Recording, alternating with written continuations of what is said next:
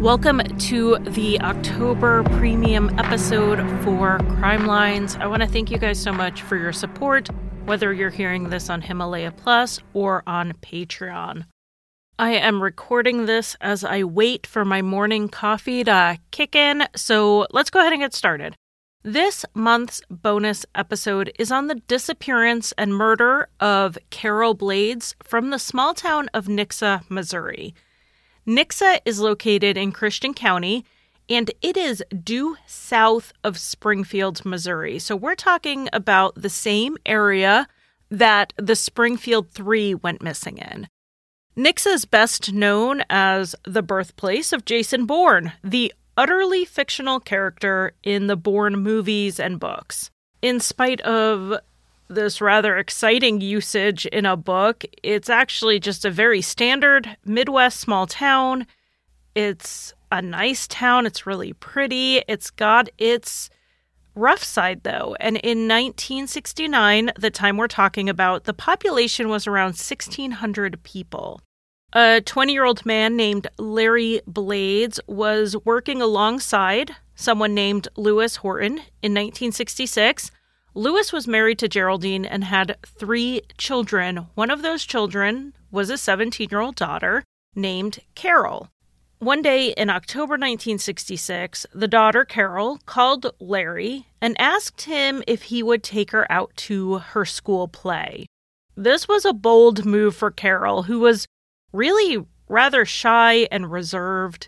Larry said sure, and the two saw more and more of each other. Larry had never had a really serious girlfriend before, so this was definitely a first love situation for both of them.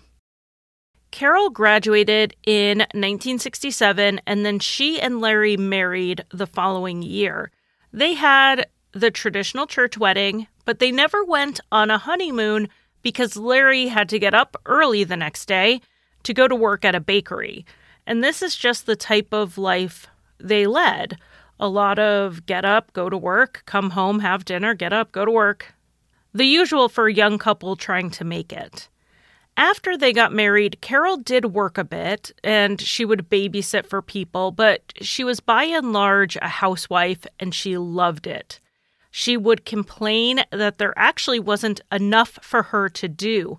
They lived in a small 5-room bungalow, and it was just the two of them. So there really wasn't a lot of cleaning to occupy her time. But the couple really wanted to have children. They wanted to have a bigger family. And they were really hoping, and they tried for a while, but they learned they would not be able to conceive. And fertility treatments in the late 1960s are not what they are today. So options were pretty limited. The couple started the process to adopt, and in early December 1969, they found out that their paperwork had been approved. They were ready for it, too. Carol had already set up a bassinet in the room. They had already bought baby clothes. They were ready. On the morning of Monday, December 15th, 1969, 23-year-old Larry came home around 8 a.m. He worked the overnight shift, so he got off at 7. He drove the car, a Chevy Impala, and it was the couple's only car. That's important here. He drove the car to the gas station, filled it up, and then went home. So he got home a little later than usual. When he got there, Carol was already up.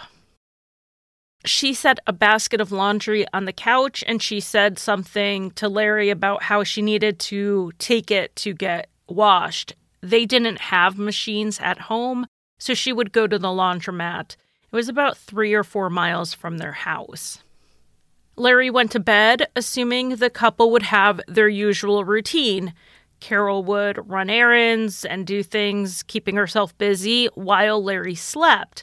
Then she would wake him up at 5 p.m., they would eat dinner, spend a couple hours together, and then he would head back to work. This is their routine, and this is what he expected was going to happen. So Larry's asleep when Carol left the house.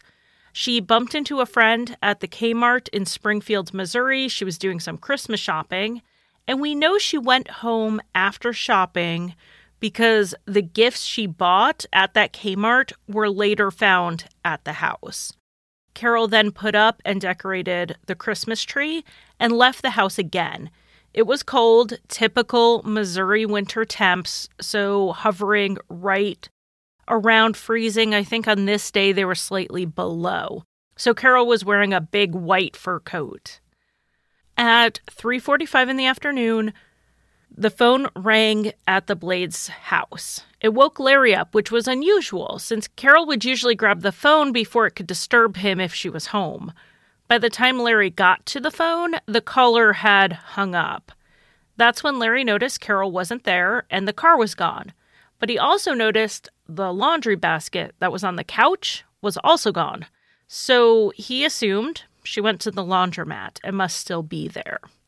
He had a bit more than an hour to sleep, so he headed back to bed, expecting Carol to come wake him up at 5.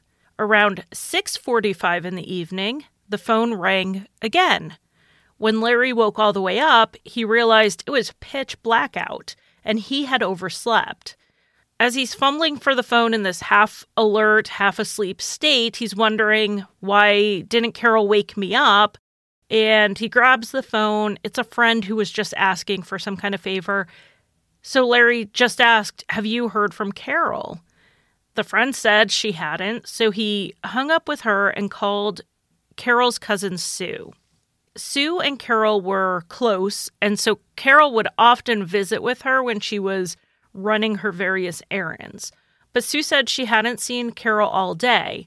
She did offer to drive over to the laundromat to see if Carol was still there. Larry was stuck at home because, remember, they only have this one car, so Sue went to the laundromat. When she got home, she called Larry back. She was worried now. She said Carol was not at the laundromat, but her clothes were. Most places say the clothes were still in the washer. A few say they were in the dryer, but it doesn't really matter. They were still there, and it would later be determined that she put the clothes in the machine around 2:55 p.m. But more alarming to Sue than the clothes being there and Carol not being there was that Sue saw Carol's car on her way to the laundromat. It was 2 blocks away from the laundromat, pulled over along Highway 160. Sue offered to go get Larry and drive him to the car to try to figure out what the heck is going on. So when they got to the Impala, Larry noticed that there was a sack of cookies on the passenger seat, and behind the driver's seat, he saw the photograph section of Carol's billfold torn out and discarded. This detail made me pause. I completely forgot wallets and billfolds used to come with these clear sleeves for photographs. You'd usually fill them up with wallet-sized school pictures. I don't know that I've seen a wallet like that in a very long time. Carol's actual wallet was gone. It was just this insert that had been left behind. And the keys to the car were also missing. Larry and Sue did a basic look around for Carol. They called people. They stopped in places she might be. Nobody had seen her. It wasn't long before Larry decided to go ahead and call the police, and he called the Christian County Sheriff's Department.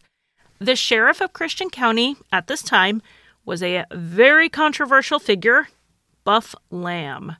Nothing says small town sheriff like a name like Buff Lamb. Buff was obviously a nickname. His full name was Lord Elbert Lamb, which sounds even more like an old-timey sheriff name. But his name isn't what he is known for. He is known for his policing. Let's call it a style. Some people characterize him as no-nonsense, tough on crime. Others will say he policed his jurisdiction with an iron fist. He went just that step further.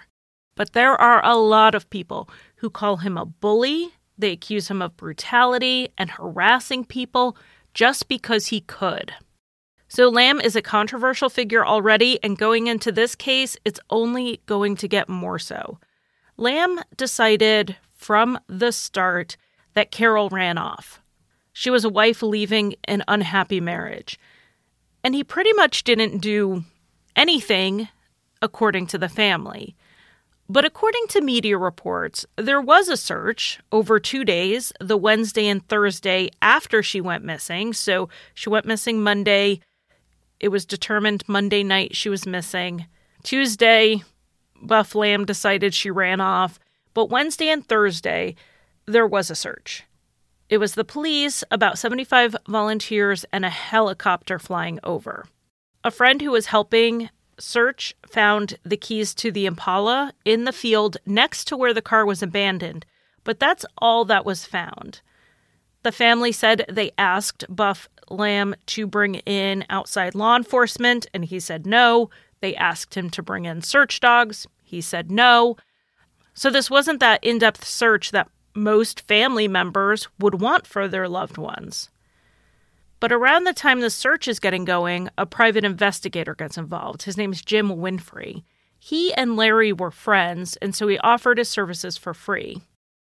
There is a slight discrepancy in the next bit.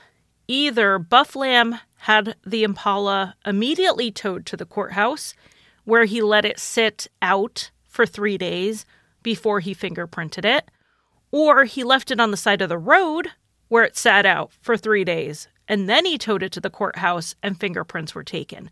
But either way you slice it, the car was not secured or preserved in any way, and literally anyone could have touched it. It wasn't even locked. So even if they found a fingerprint of someone other than Larry or Carol or someone who had a reason to drive the car, how can they prove it wasn't from someone just being nosy in those 3 days after the disappearance? But according to Carol's family, didn't matter much because the sheriff's department didn't do anything with the fingerprints they did collect. They didn't send them to the state lab at Jeff City for analysis or comparison. They just fingerprinted the car and held on to the evidence. Again, Lamb thinks she ran off. When Larry and the PI went out to where Carol's car was, they saw a puddle of oil underneath. They also saw skid marks on the gravel. A full search of the car would later show that oil was splattered on the car's firewall, which is a metal plate between the engine and the passenger cabin part of the car. There was also mud on the windshield, fresh scratches on both sides of the car, and the antenna was bent. The PI checked the gas tank, and it was down 8 or 9 gallons. Knowing that Larry filled it up that morning, they did some driving to recreate Carol's path from the house to the Kmart, back home, then out to the laundromat. Google Maps has made our lives so much easier in so many ways, but they did this drive, they clocked it, and then they did some math. They determined that the car used up way too much gas for Carol's driving. It was approximately 65 miles more worth of gas than she was known to drive. So where did Carol or her car go to use up all this gas?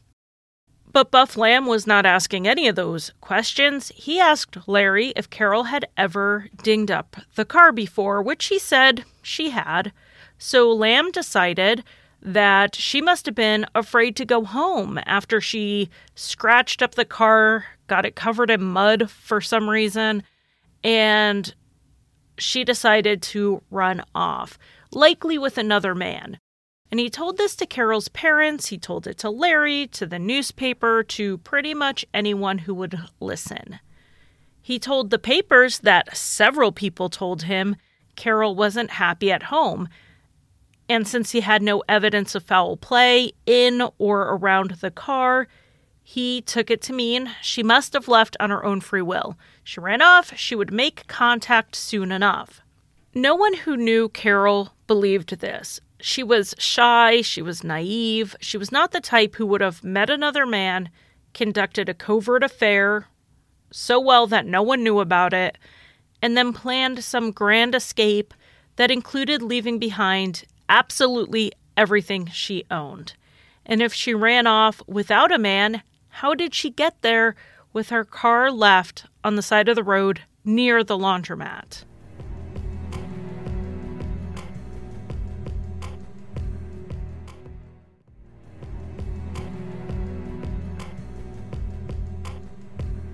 The police were clearly not taking this seriously, so the family kept using PIs. Larry had posters printed, passed around.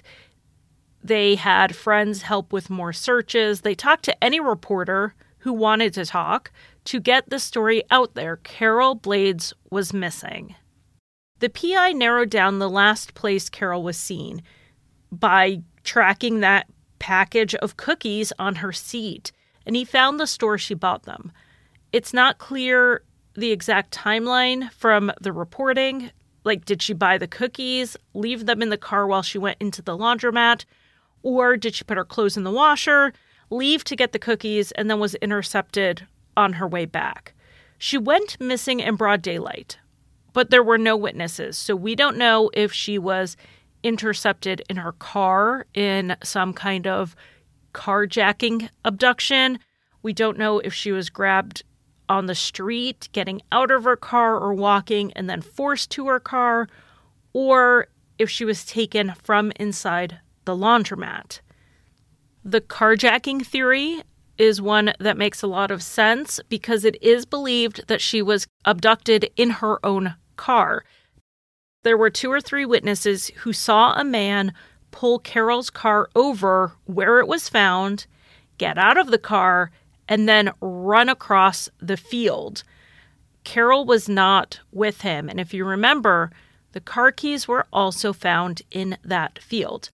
The man had a corduroy jacket draped over his arm, and he used that to shield his face a bit. Though the witnesses, at least 2 of them, saw him well enough to have a sketch made. He was a white man with a tan complexion. He was average height, average weight. He had dark hair combed back. As he ran, he got whacked by a tree limb, like a branch that was kind of hanging low.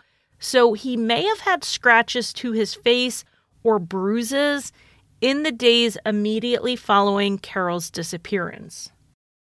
In spite of the sheriff department's continuing stance over the course of 1970 that Carol had simply run off, public opinion was not with them.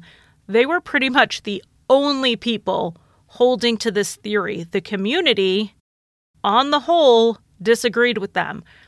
They raised a $1,000 reward. The community collected a petition and sent it in to get a grand jury investigation because they believed Carol had not only been kidnapped, but that she had been murdered.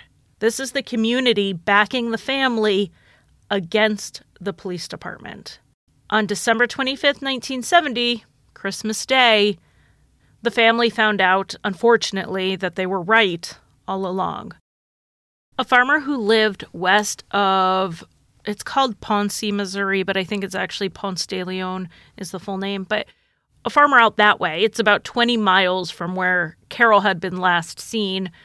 He went out around 2 p.m. to check on his cattle. He had all his family at the house for Christmas, but it was really cold, and he noticed that his cows weren't in the usual fields. He knew that they liked to go out into the woods a bit, so he walked out to where there's a cedar grove on his property. Out of the corner of his eye, he noticed something that was white off in the woods, and he first thought it was a wayward cow. But when he went over there, he saw a skull sitting on a decaying white fur coat. It had been 1 year and 10 days since Carol went missing.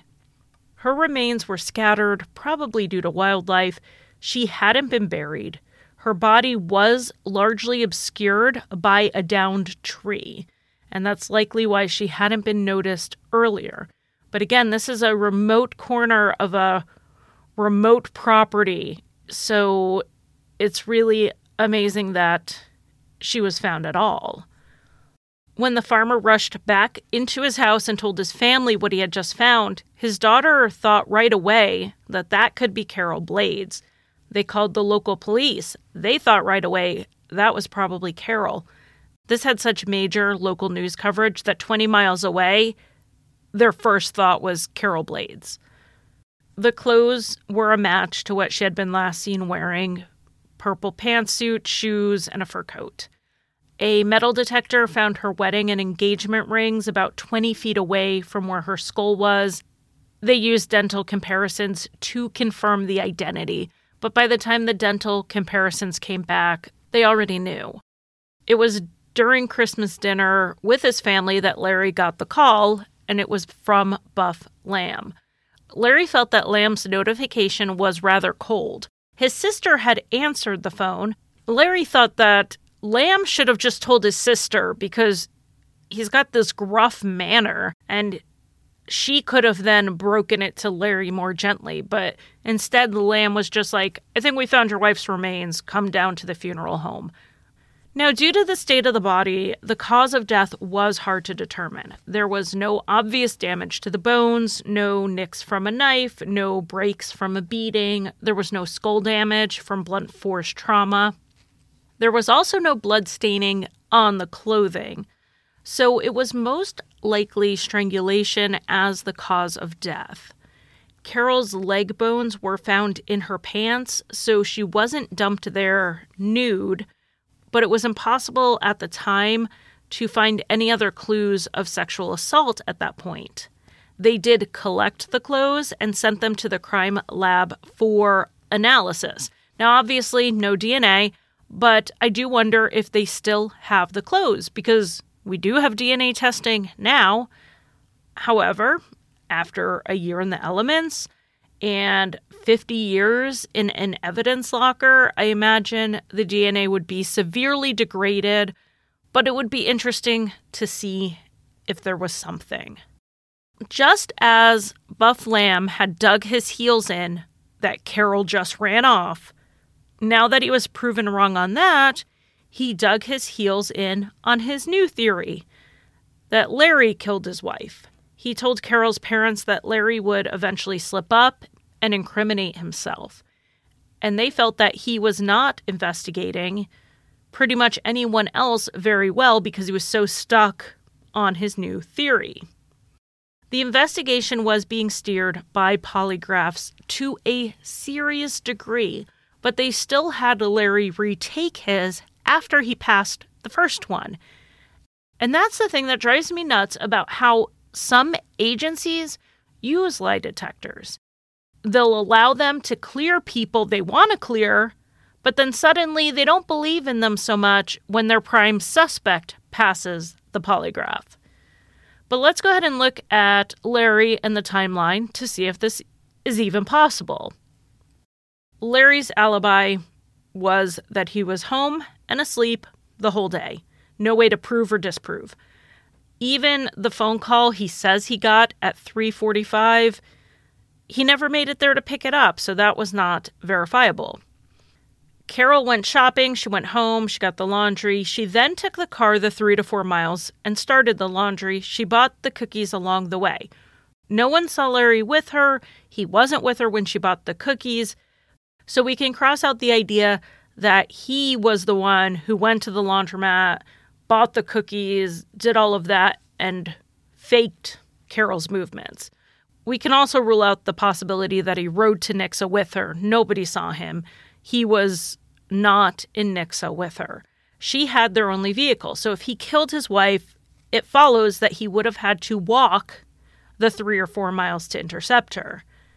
Now, she would have stopped. Carol absolutely would have stopped and let her husband into the car if she saw him walking in town. So that would answer the question of how someone overpowered her and got in her car. Then Larry would have to kill her, drive her out to the field, dump her, and then park the car back near the laundromat and walk/run the 3 to 4 miles back home to be home to pick up the phone at 6:45. Now, he doesn't match the sketch of the man running across the field, but maybe the witnesses were wrong. It is all theoretically possible. He could have done this in the time span he had, but this is also a lot of work to kill your wife this way when you pretty much have 24/7 access to her. He could have done it any other time, and not a time when he would have been spotted in broad daylight and when his alibi was that he was all alone. But here's why Larry didn't do it, even if it was possible he could have. The police were saying Carol ran off with another man. Larry was saying she didn't. Larry was looking for her. He was passing out flyers. He was talking to reporters. He got a private investigator involved. He was the one insisting Carol had been abducted and that she was likely murdered. He could have just leaned in and said, Buff, you're right. You must know best. You are the police. I can't believe she ran off on me, but I'll find a way to accept it. He could have just gone with that and been in the clear. But he didn't do that. The farmer who found Carol's body wouldn't have heard of Carol if it wasn't for Larry, and of course her parents. Buff Lamb gave Larry an out early on when he said Carol ran off, and Larry did not take it. Now, Lamb is saying, oh, Larry, the guy insisting I investigate his wife's abduction, he must have done it. I mean, are you kidding me? This is not how it went down. And Carol's parents, Geraldine and Louis, weren't exactly getting great treatment from Lamb either. They at least weren't being accused of murdering Carol, but according to them, he was incredibly abrasive. Geraldine cried at every meeting they had with him when they would ask for updates on the case. And she told the Columbia Tribune that she felt like Lamb was doing it on purpose. It's not that she was crying from grief or she was overcome with sadness. She was crying because he was being mean. These are grieving parents. The last update they got from Buff Lamb ended when Lamb kicked them out of his office, and they never spoke to him again. Well, not directly. They spoke through the newspapers a few years later, and we will get to some of that. But let's talk about some suspects. Almost all of them are unnamed, but I think we can assume the person was a local. This is a small town, and where she was found wasn't somewhere you would find just driving through. Someone knew how to get around this area. After Carol's body was dumped, the person took the risk of driving her car back into town to leave it before he took off. Based on the condition of the car, the mud, the scratches, and the missing gas in particular, it's safe to assume Carol was abducted in her own vehicle. The only reason to risk bringing the car back into town where the killer could have been seen and actually was seen is because he lived nearby, or at the very least, he parked his own car nearby. But if he had a car, I think he would have taken Carol in that. You're less likely to draw suspicion driving your own vehicle. So as I look at this, the person was either staying in this area of Nixa or they lived there.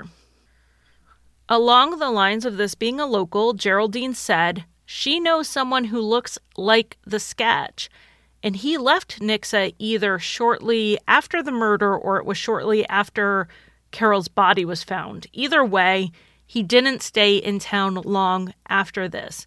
He was questioned by the police, but Geraldine says he was not polygraphed. Then there was a businessman, a guy who owned multiple local businesses, who failed a polygraph.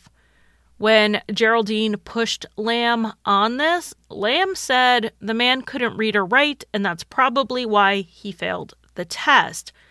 Since polygraphs are oral exams, I have no idea what he's talking about. Further, Geraldine openly doubted the level of this man's illiteracy because of how many successful businesses he was running at the time.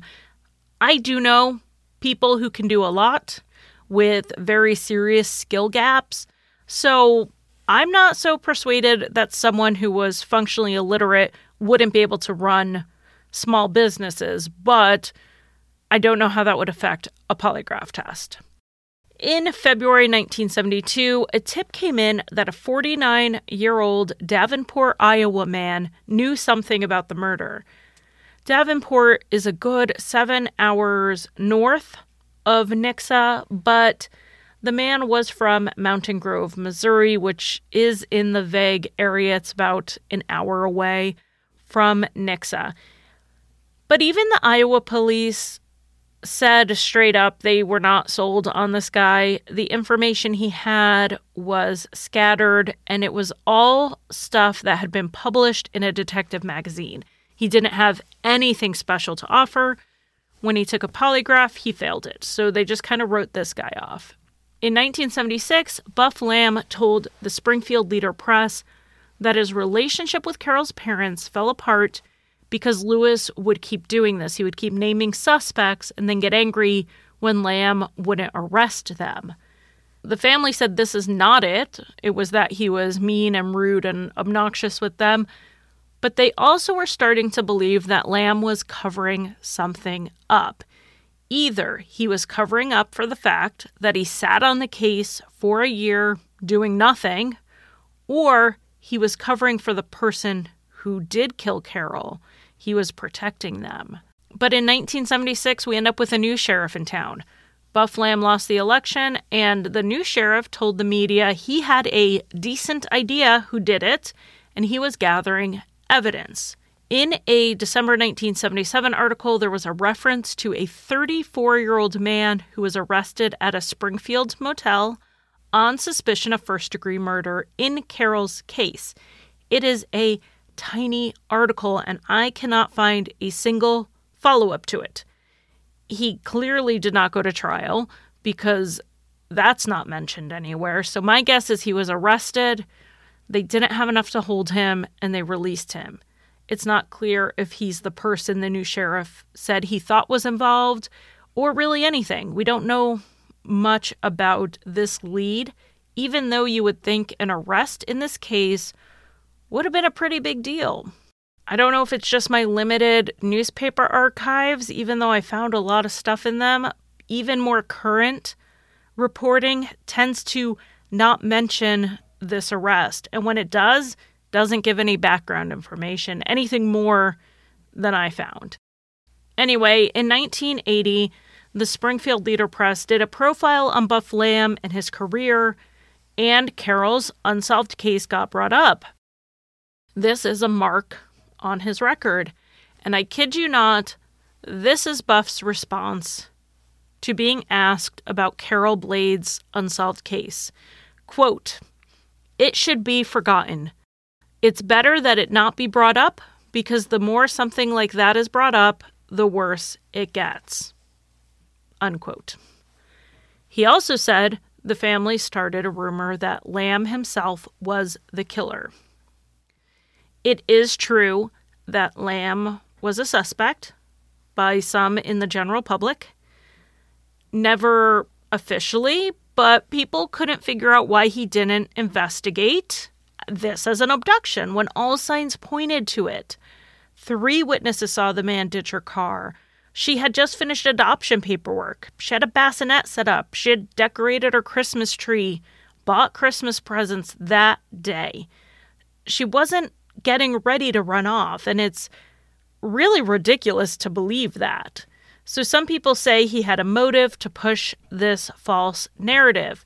There were those who thought he knew who did it and was covering for them, and there are those who think he did it himself. The family saw the article, and they wrote a response that was published about a week later. The title was, "It Will Never Be Forgotten, Buff."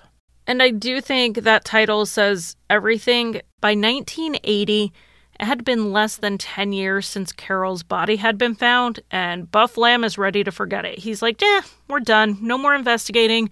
Who cares about cold cases? It makes things worse to bring cold cases up. That's pretty ridiculous. But in this response article, the family said they did not start the accusation that Buff Lamb was involved in the murder because they don't believe he was. They said they thought he botched the investigation because he was incompetent and just bad at his job. So if they started any rumor, that's the one they started. Carol's brother later broke from this, decades later. He brought back up the idea that Lamb was protecting someone. So he's open to that idea. He basically said either Lamb was protecting someone or, in his own words, Buff Lamb was, quote, really plumb stupid, unquote. Buff Lamb denied all the accusations against him, the accusations that he killed Carol, the accusations he covered up for someone, and the accusations that he's stupid. He died in 2001. There was a named suspect pretty recently named Mark Allen Smith. He's a serial killer who claimed more victims than have been officially linked to him. He killed 4 women in the 1970s that we know of, 3 in Illinois and 1 in Arkansas. And Nixa is only about 2 hours from the site of the Arkansas killing. And that murder happened a week before Carol's disappearance. And then another murder in Illinois was a month after. So if we look at our U.S. geography, everyone bring up your mental map. To get from Arkansas to Illinois, you go through Missouri. Now, you wouldn't go from where he was to where he committed the next crime in Illinois. You wouldn't go through Nixa. You would go on the highway about an hour east of Nixa. But that's not to say he didn't take a side trip. Additionally, Smith claimed he killed 8 women in Germany while he was stationed there in the U.S. Army. Now, here's why Smith comes on the radar, not just because he was known to be within an hour or two of the spot Carol Blades was abducted from. It's one of the Illinois victims. Jean Bianchi was a 27-year-old woman who went missing after going to the laundromat. Her laundry was left behind. She was forced into a car and her body was later dumped. And this is the murder that occurred a month after Carol's. So this seems pretty spot on. The main difference here is the method. Smith stabbed Jean to death, and we know Carol was likely strangled. But when the name came out and things started looking like maybe Smith was a possibility, Geraldine, Carol's mother, wrote him a letter. He was confessing to crimes he had never been indicted for, so she was hopeful that he would tell the truth about her daughter's case. She told him it would help her if she knew exactly what had happened to her daughter, and that if he had any involvement, he could just tell her. He is serving a 500-year sentence. He's never getting out, so you would think he would have nothing to lose by confessing to another crime. Well, he does have parole hearings. He is eligible for parole. He's never getting out, but there is a little bit of hope there. And Missouri, should they decide to take him to trial on the Carol Blades case, they could seek the death penalty. So he does have a little bit to lose by confessing. He did write back that he had nothing to do with it, but if he did, he would tell Geraldine. Regardless of his credibility, he's a bit of a long shot. As far as I can tell from the reporting, he has no ties to Nixa. If you told me his cousin lived down the street from the laundromat, then I would probably think he was more plausible. But in the newspaper reports over decades that I have read, nothing indicates this. Carol's case is unlikely to be solved due to the time that has passed, but mostly because of the poor early investigation. A year later, when her body was found, it was too late to inspect her car. It was too late to interview more witnesses in the area and all of that. If it was not for the family's PI, we would have even less information than we do. But there is some hope. In 1985, it seemed like deja vu when Jackie Johns went missing. Jackie was 20 years old, like Carol. She went missing from her job in Nixa. Her car was found along the same highway Carol's car was found. But in Jackie's case, no one could argue she ran off on her own free will because there was blood all over her car. She was found 4 days later in Lake Springfield. She had been beaten to death and dumped in the lake. For a long time after, Jackie's case was never mentioned without Carol's case also being brought up, pretty much in the next paragraph. The cases had too many similarities, and some people wonder if it was the same killer who struck 16 years apart. But in these 16 years, the idea of DNA was more developed. The concept of testing evidence for genetic identifiers was widely understood in 1985. And Jackie was also found much more quickly, just 4 days later versus over a year. They had preserved semen found on her body for a time when they knew they could test it more accurately than in the 1980s. And in 2007, they matched it to a man named Gerald Carnahan. If that name sounds familiar, it's because Carnahan came up in the Springfield 3 episode back when the show was still in sight. The conviction of Carnahan did rule out any connection between Jackie's case and Carol's case because Carnahan was only 11 years old when Carol went missing, so obviously he was not involved. But what the Jackie Johns case tells us is that cold cases can be solved if they can find DNA to test. I think the Carol Blades case is one that frustrates people who don't like unsolved cases more than any others, because even if the DNA is not too degraded and they can get a profile or partial profile, how are they going to match it? It's been 50 years. The person who did this could very well be dead. The person who did this may have never done anything else after. It's hard for us to believe, but that does happen. So the person may not have a record after this. And they may have just flown under the radar like Carnahan did for so many years.